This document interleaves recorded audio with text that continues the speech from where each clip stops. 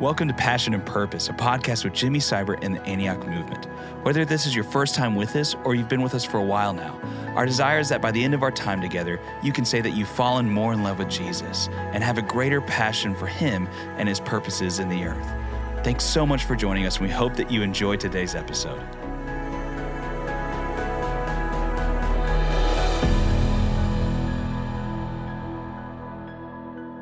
All right, well, welcome again to the Passion and Purpose podcast, back in the war room. Come on. Jimmy, we're talking about a lot of things, but we're focusing in on understanding the times. Yes. And knowing what to do. And, right. You've had Francis on and Lindy as well. I listened to y'all earlier this week about getting oil and just getting fired up about that. Yeah. Getting excited again about World Mandate, which is coming up here locally, but also, going on all over the place. Sure. And so we want to talk today about what is God, why assemble, why gather in these special moments, these sacred assemblies, and what has God done over time? So take us there. Yeah, so this is a really interesting one. So I want you guys to hang with me because I want to focus in on God moves when His people gather. Mm-hmm. This is just the nature of God, right? He is among His people when we gather in His name, but He also wants to manifest Himself among His people. So these different gatherings matter. So let me give you just a few little numbers through the New Testament. Yeah. So Jesus sent them out 2 by 2. Right. So 2s matter. Mm-hmm. When I'm with another believer in the name of Jesus. He had 12 disciples. Mm-hmm. He invested in them. He walked and talked with them, did community, did life with them. He had 70. Mm-hmm. So he had a group of 70. So he liked big gatherings. Right. So he had 70 disciples that, again, he sent out 2 by 2. Feeding of the 5,000. Mm-hmm. Here's a great one. Mm-hmm. They said there were 5,000 men. Now we know that they traveled as families, so you had women and children. Mm-hmm. Low bar number is 15,000. Wow. So those were the masses. And what did He do with the 15,000? He healed their sick. Mm-hmm. He taught them of the kingdom of God. Right. And then He fed them. Right. And what did He tell the disciples? Remember what He told them when He passed out the bread and it multiplied? It's this when they were saying, "Hey, we want them to go away." And He's like, "You give them something to eat." Yeah. What did He do? Let's see. When He multiplied the bread, He thanked God for it, broke it, and then it multiplied out. All right. He's doing good. But here's what I was looking for. Yeah. He set them down in groups of 50. There's another number. Okay. 2, 12, 70, 15,000, and then He puts them in groups of 50 so that they could commune together around the bread and the fish, right? The meat and the bread. God feeds us in a huge way, but He also feeds us in community along the way. There's other numbers we could talk about. Fast forward, how many people were waiting for the Spirit of God to come on the day of Pentecost? I think around 120. You're right. He did it. 120. So 120 were waiting for the Spirit of God, and they were in full unity. They were in prayer. Right. They were needy because they were fearful of the Jews, let alone the Romans. Mm-hmm. Their lives were in jeopardy, but they pressed into community instead of pulled away. Right. It says in 1 Corinthians 15 that Jesus had actually spoken to over 500 people about the kingdom of God before His ascension, after His resurrection. Mm-hmm. And somehow the other 380 didn't feel compelled to risk their lives to be with the people of God, to associate, to be a part of the kingdom. So sometimes, even if you're listening to this and you've been passive and you're assembling with other believers, I'm telling you, you can appreciate the teachings of Jesus, but you can't experience the teachings of Jesus without being with the people of Jesus. Wow. Okay, so what I'm hearing you say is that those groupings, those gatherings are important, and we see it all throughout Scripture. Well, I'm even going to take you on from here. Okay. So the Spirit of God falls in Acts 2, and then how many people came to the Lord in a day? Oh, I think around 3,000. Yeah.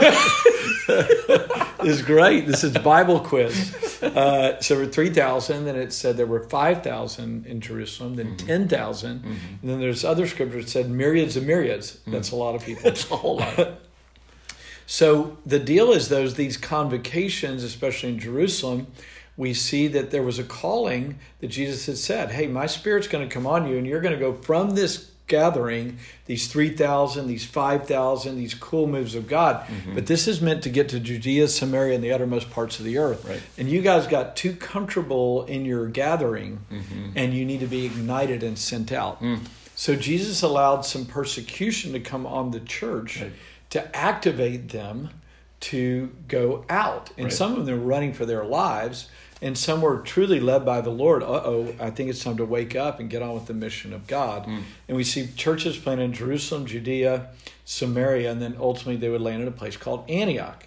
And Antioch, numbers and numbers came to the Lord, Jews and Gentiles together. And of course, I'm really familiar or love to talk about Antioch, but I just want to fast forward to Acts 13.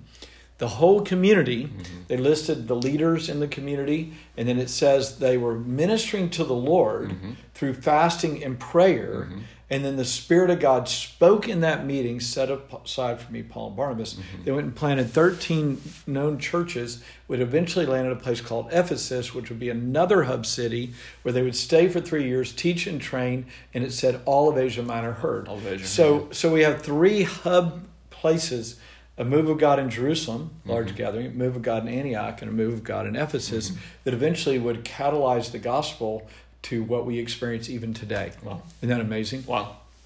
So when we gather at places like World Mandate, our biblical agreement is Acts 13. We're going to minister to you in extravagant worship and surrender. We're going to fast ahead of time to lay the groundwork, and then we're going to ask you to speak to us and send us wherever you need to, wherever Jesus is needed to be made manifest to the nations of the earth.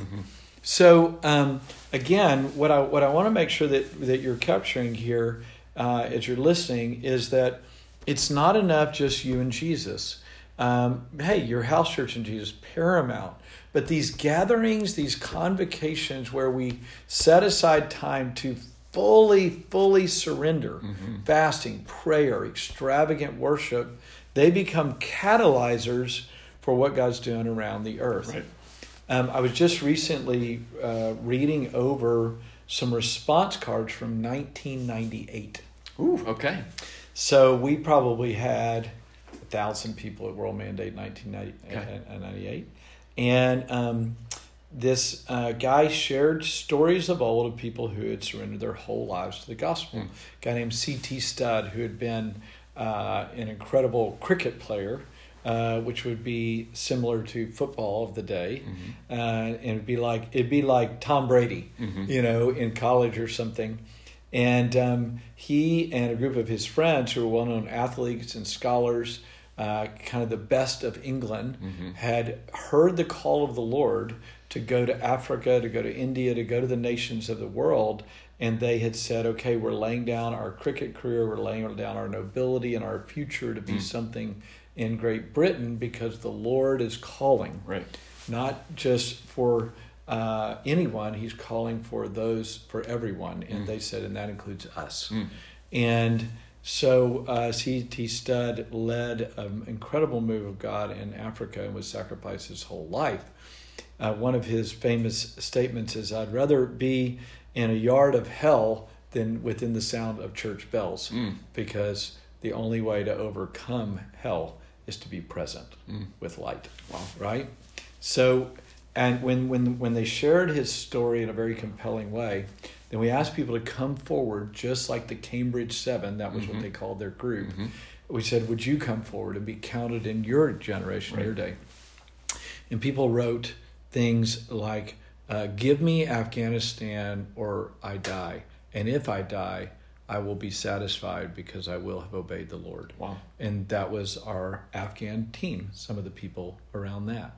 We had someone write, give me the Palestinian peoples in my lifetime that they may hear and know and be known at the throne room of God. Would you, whatever it takes, God, my life for yours. And that allowed another couple to go and begin a move of God among Palestinians that today was one of the most powerful moves of God that has happened in the last 30 years. Wow. We had people say, give me China, give me North Korea. We sent people out from that moment over the next 3 or 4 years that literally were some of the first people in their area to see people come to Jesus, see moves of God that today are historic in retrospect. Right. But there were hundreds of them. God, I'm willing to do anything, anywhere, anytime. I am yours. I surrender everything to you. I surrender my vocation, my location, my potential spouse or not. I only want your will. And as I read each of these, the writings, I realized that so much of our movement, the Antioch movement, was shaped by those moments. Actually, without those moments, we wouldn't be in, almost 50 nations of the world right now. We wouldn't have been a part of different moves of God around the world. We wouldn't be positioned to be a part of what God's doing in the earth right now. Right. So sometimes when people, like, if you're listening to this, you think, well, I don't need to go to that deal, or I don't need to go to this deal. But, of course, however the Holy Spirit leads, but don't let your flesh keep you from a convocation because you think I've been there before. Right. All right? And let that one hang. Yep. So let me give you an example. Okay, Jordan. I've known the Lord for 40 years. In my 41st year of knowing Jesus. Wow. Okay? I'm giddy about gathering with the people of God. I can tell. At World Mandate. Because I don't know what God's going to do. Right. I know He's going to call somebody. I know He's going to visit somebody. Right. I know He's going to baptize somebody in the Holy Spirit. Right. I know somebody's going to get saved. I know a prodigal's going to come home. Right. That's just normal. Right. And so as a believer who loves Jesus, who wants to be a part of God's doing, what would keep me from being there? Right. Flesh. Arrogance. Indifference. There's not a good list. Right. Of whys. My own desires. Distraction. Right. Desire for other things. Deceitfulness of riches. Yep. There's so many things that would keep me from it. And again, to me, the worst one is, I've done that. Right. Yeah. It's just another World Mandate. I've been there before. Right. Wow. Right. If I treated my walk with God like that, then I wouldn't have a devotional life. I had a great devotional life in 98. 2001, good year. Yeah, I've done that. I've done the devotional thing. Hey, thanks for a little help again. That's scary. Right. I'll pause. What do you think about that? Well, super strong and convicting, right? But that was, that was a little bit of actually my own story. Yeah. Coming to, I was invited to a World Mandate. Not 98, I was still in high school. But 01. You could have been there. Could have been there. 01. 01, I get invited to my first World Mandate. Right. Jackie Pullinger. Thank you for inviting her. I'd never heard anything like that. I'd never been to one of these gatherings. Right. So it's what you're talking about. It's passionate worship. It's people surrendering. It was out at Latham Springs. If you remember those, you remember those. I love times. Latham.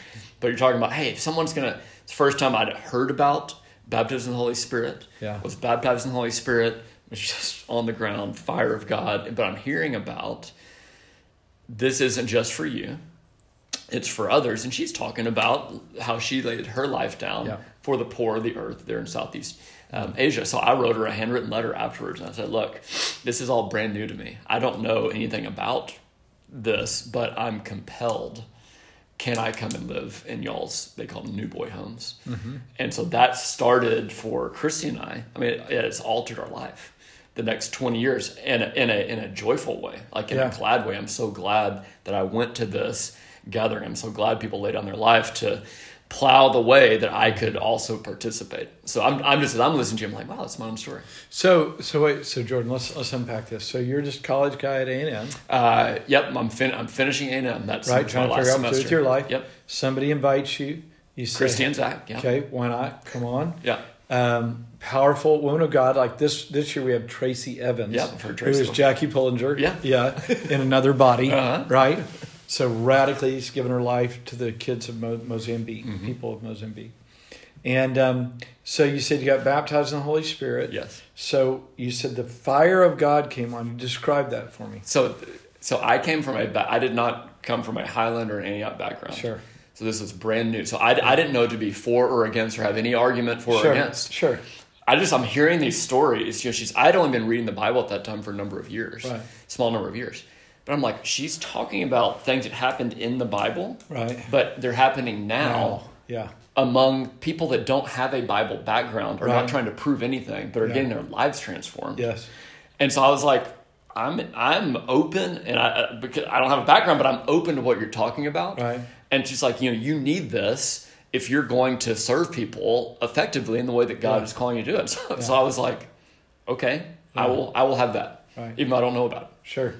And so what happened? Fire God came on you, on your face? Yep. Whole body. I mean, I was on the ground. They told me, they're like, hey, bro, you can sit down or you're going to fall down. Now, again, I don't have any background for this. I'm kind of a conservative guy by nature, so I was like, I'll sit down. I don't want to fall down. So I sit down. I can't move because my body, I don't know how to describe. I haven't had an experience like this since. But it was just like the fire of God is the only way I can describe it. And I start praying in tongues. That was not something that someone had said, do this or don't do this. This is good. This is not good. It just started happening. Yeah. And been doing it ever since. So the fire of God comes on you. You get a heavenly language. And we often talk about that heavenly language is to praise God. Yes. It's intercession. It's used for intercession for others. It edifies your inner man. Right. And when interpreted, it strengthens the body. Yes. There you go. Good. So, but that also compelled you to go. Yes. So you went to Hong Kong? Yeah. So they had, that little Kowloon area of Hong Kong. It's where they had the police. There have been such transformation. If you haven't heard stories called Chasing the Dragon, such transformation in that area that the local government was like, "How can we help you?" So they gave them their old police headquarters to be these heroin recovery, gospel-centered kingdom rah-rah. And so when you went to Hong Kong, she was just so grateful to have you, right? Or what? I hardly saw her. What did she ask you to do? Well, I told her that I would wash toilets or scrub floors if I could just be part of the community. See. Come on now. That's a mark of the Holy Spirit. We're talking about speaking in tongues, but a greater mark of the Holy Spirit is a surrender to the point of a college graduate saying, I will literally wash toilets and wash feet if I can just be a part of what God's doing. Yeah, that's all I wanted to do. The baptism of the Holy Spirit is the consuming of our bodies with God so that we flow only with God and only want to do the will of God. Right. So you show up, and what they have you do?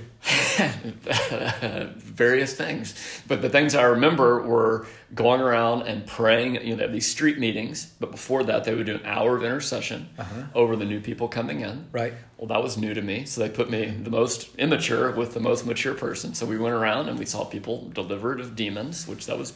Again, I've never been on a mission trip. Sure, yeah. I was like, I guess this is normal. Hey, let it be, Lord. Let it be. Let that be. I mean, so you do that, and then we would gather. We would, just like we do here, and we'd worship the Lord. We'd study the Word of God. We would do recreation together, and then people had some significant things that they're overcoming. This heroin addiction. So we would pray over the new people 24/7 for those first 10 days as they were going through a lot of physical pain, but also obviously emotional stuff, spiritual things. So those are some of the things that happen. Great. All right. Well, so I know we've kind of talked about a lot of things here, but the thing that I want people to take away is there are holy convocations, there are meetings that God shows up at when His people gather. When 2 or 3 gather in His name, when we get house to house, when 120 out of desperation begin to lean in and pray. And then they catalyze these big moves of God where thousands come, etc. But the power of the World Mandate experience, and not just in Waco, but the different ones we have around the country, is that weekend is set apart simply to say, God, would you come again? Yes. Would you do it again? Right. And when you align your heart and your weekend around the desires of God, the will of God, the surrender to God, and the purpose of God to send people to the nations, He will come every time. Right. And my experience has been, no matter how prepared we feel like we are or not, no matter really who's speaking or not, God always comes. Because we're on point with His message. Right. So my admonition again would be get to a world mandate, and then also just in a personal way, would you gather your friends together for some holy purpose? Would you just say, hey, we're going to worship for 2 hours and ask the Holy Spirit to fall and speak to us? Or we're going to gather together and we're just going to read the Word out loud for 2 hours. I know several people have done that. We're just going to, like they literally did, open the Word, and we're just going to read. We're just going to be reading for 2 hours. Wow. That's called being washed with the water of the Word. Yeah, it is. Who knows what God might do? Right. We're going to get together for 2 hours, and we're going to pray for the nations of the world for people to be saved and prodigals to come home. Who knows what God will do? Wow. I think so many times the reason we're bored with Christianity is because we're not doing it. We're not trying it. We're not doing what God laid out for us, because all the fun stuff is on the other side of self. And it's on that active part of partnership with God. Right. All right, it's understanding the times. This is a unique time in history. God's wanting to show up among people who are hungry and humble, and He's inviting us in these gatherings to activate. Right. All righty? So let's do it wherever you are today. Lord, I pray for my friends that they would gather in the name of Jesus, would meet with you powerfully. We pray for every world mandate going on around the country. Would you visit us? Acts 1:8, would you Acts 2, Acts 4, Acts 8, Acts 10, Acts 19. Would you visit us with the Holy Spirit? Fall on us with power. The same thing that happened to Jordan. May the fire of God come on us. And then may the calling of God compel us to reach the world that you have died for. In Jesus' name, amen. Amen. Thanks so much for tuning into this episode of Passion and Purpose, a podcast with Jimmy Seibert and the Antioch Movement. For more information, please visit jimmyseibert.com and antioch.org. We'll see you next time.